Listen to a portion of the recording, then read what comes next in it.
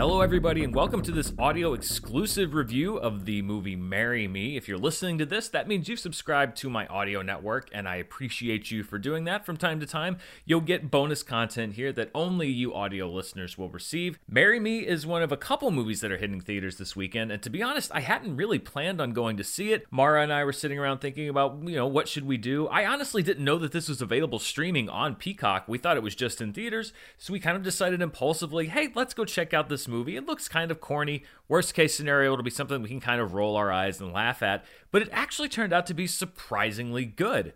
They say if you want something different, you have to do something different. So this time, for the first time, you make a different choice. Marry Me is from director Kat Coiro. She's a veteran TV director. She'll also be helming Disney Plus's She-Hulk series. And it's from three screenwriters. Two of them are first-time screenwriters, Tammy Sager and Harper Dill, and then writer John Rogers, whose last movie credit was on 2007's Transformers. Just a little bit different of a movie. Jennifer Lopez plays Kat Valdez, a global music megastar who plans to marry her fiancé Bastian, played by Colombian singer Maluma, at a live-streamed concert in front of millions. When Bastian is revealed to be cheating on her moments before the wedding, Kat picks a random person out of the crowd to marry instead, junior high math teacher Charlie Gilbert, played by Owen Wilson. And do you, some guy, take Kat to be your lawfully wedded wife? Okay. We'll take okay. As with most rom-coms, you have to just kind of shrug your shoulders and buy into the premise. Almost all of them have some kind of an outlandish idea that they're based on to one degree or another. But what I think makes this movie work is that it stays grounded in spite of this premise. Owen Wilson is an unconventional choice for a romantic lead, but he works because he fits the character. When you think about this movie, I really don't know if Matthew McConaughey or George Clooney would work as the nerdy math teacher who goes to bed at 8 o'clock, but Owen Wilson brings an everyman charm to this character that I think is necessary to contrast with Lopez, who's believable because she actually is a movie star and a global music star, and the movie has a lot of fun tweaking the trappings of fame, the glamour, the entourage, but also sometimes the helplessness of people who haven't had to live without a team of publicists and managers for years. I think it's the best kind of rom-com characters. You have two believable opposites who are still able to find the best in each other. But still, do you ever feel like just kind of, I'm waving the white flag on marriage, that's it? No, it's like math. When you get a problem wrong, you just don't give up on it. Keep trying till you get it right.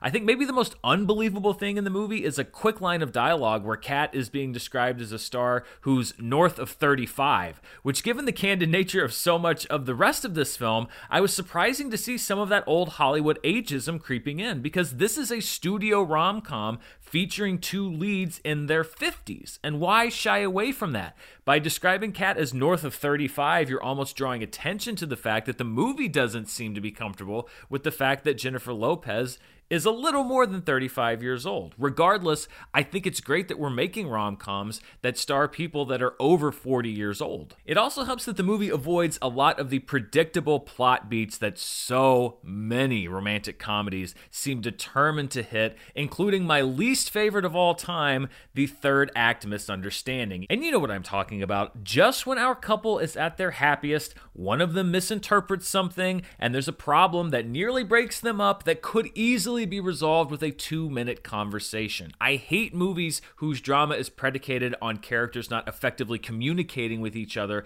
in a way that goes beyond a character flaw and just relies on misunderstanding to heighten the drama. Here, the problems these two characters have are believable. We have a mild-mannered dad who's suddenly managing the fame that comes with being publicly married to a megastar, and then we have a megastar who is completely removed from the everyday life that is the only thing that the person that she's now married to knows and understands. There are reasons for these characters not to see eye to eye, but also their relationship isn't defined by conflict and misunderstanding. You believe that they actually develop feelings for each other, and you don't need to contrive issues when a story presents believable, real ones. I approach a lot of romantic comedies very skeptically because of these tired contrivances that you see in so many of them, but Marry Me actually ends up just being a cute love story about two very different people. Come with me to the fall semi-formal tomorrow night. Yeah, they need chaperones. Maybe you need chaperoning? Are you asking me to the school dance? Well, I could leave a note in your locker, but here we are in free period, so I figured I'd take my shot.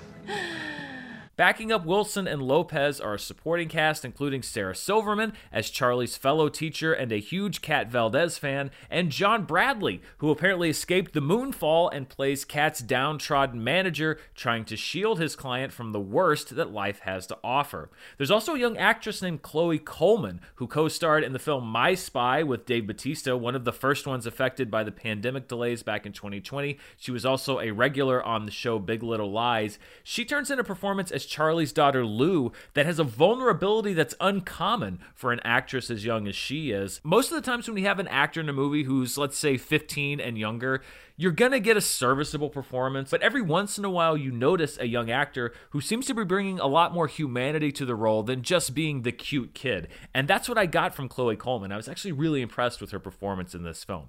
Does Marry Me break new ground? No, it doesn't, but it's not really aiming to redefine the genre. Sure, it may be safe, but it's also not cheap or easy. There's some genuine heart, some genuine emotion, and insight with two likable characters, and what more could you really want from a date night movie? Marry Me is in theaters now and also streaming on Peacock, so if you can't make it out, you can still enjoy the movie. And I would say that Marry Me is worth both your time, and if you choose to go to the theaters, your money, and it's a recommendation from me. I mean, why do we have to wait for men to propose? Why is everything on his terms? No, I think it is time to shake things up. How about this? We pick the guy, we keep our name, and let him earn the right to stay.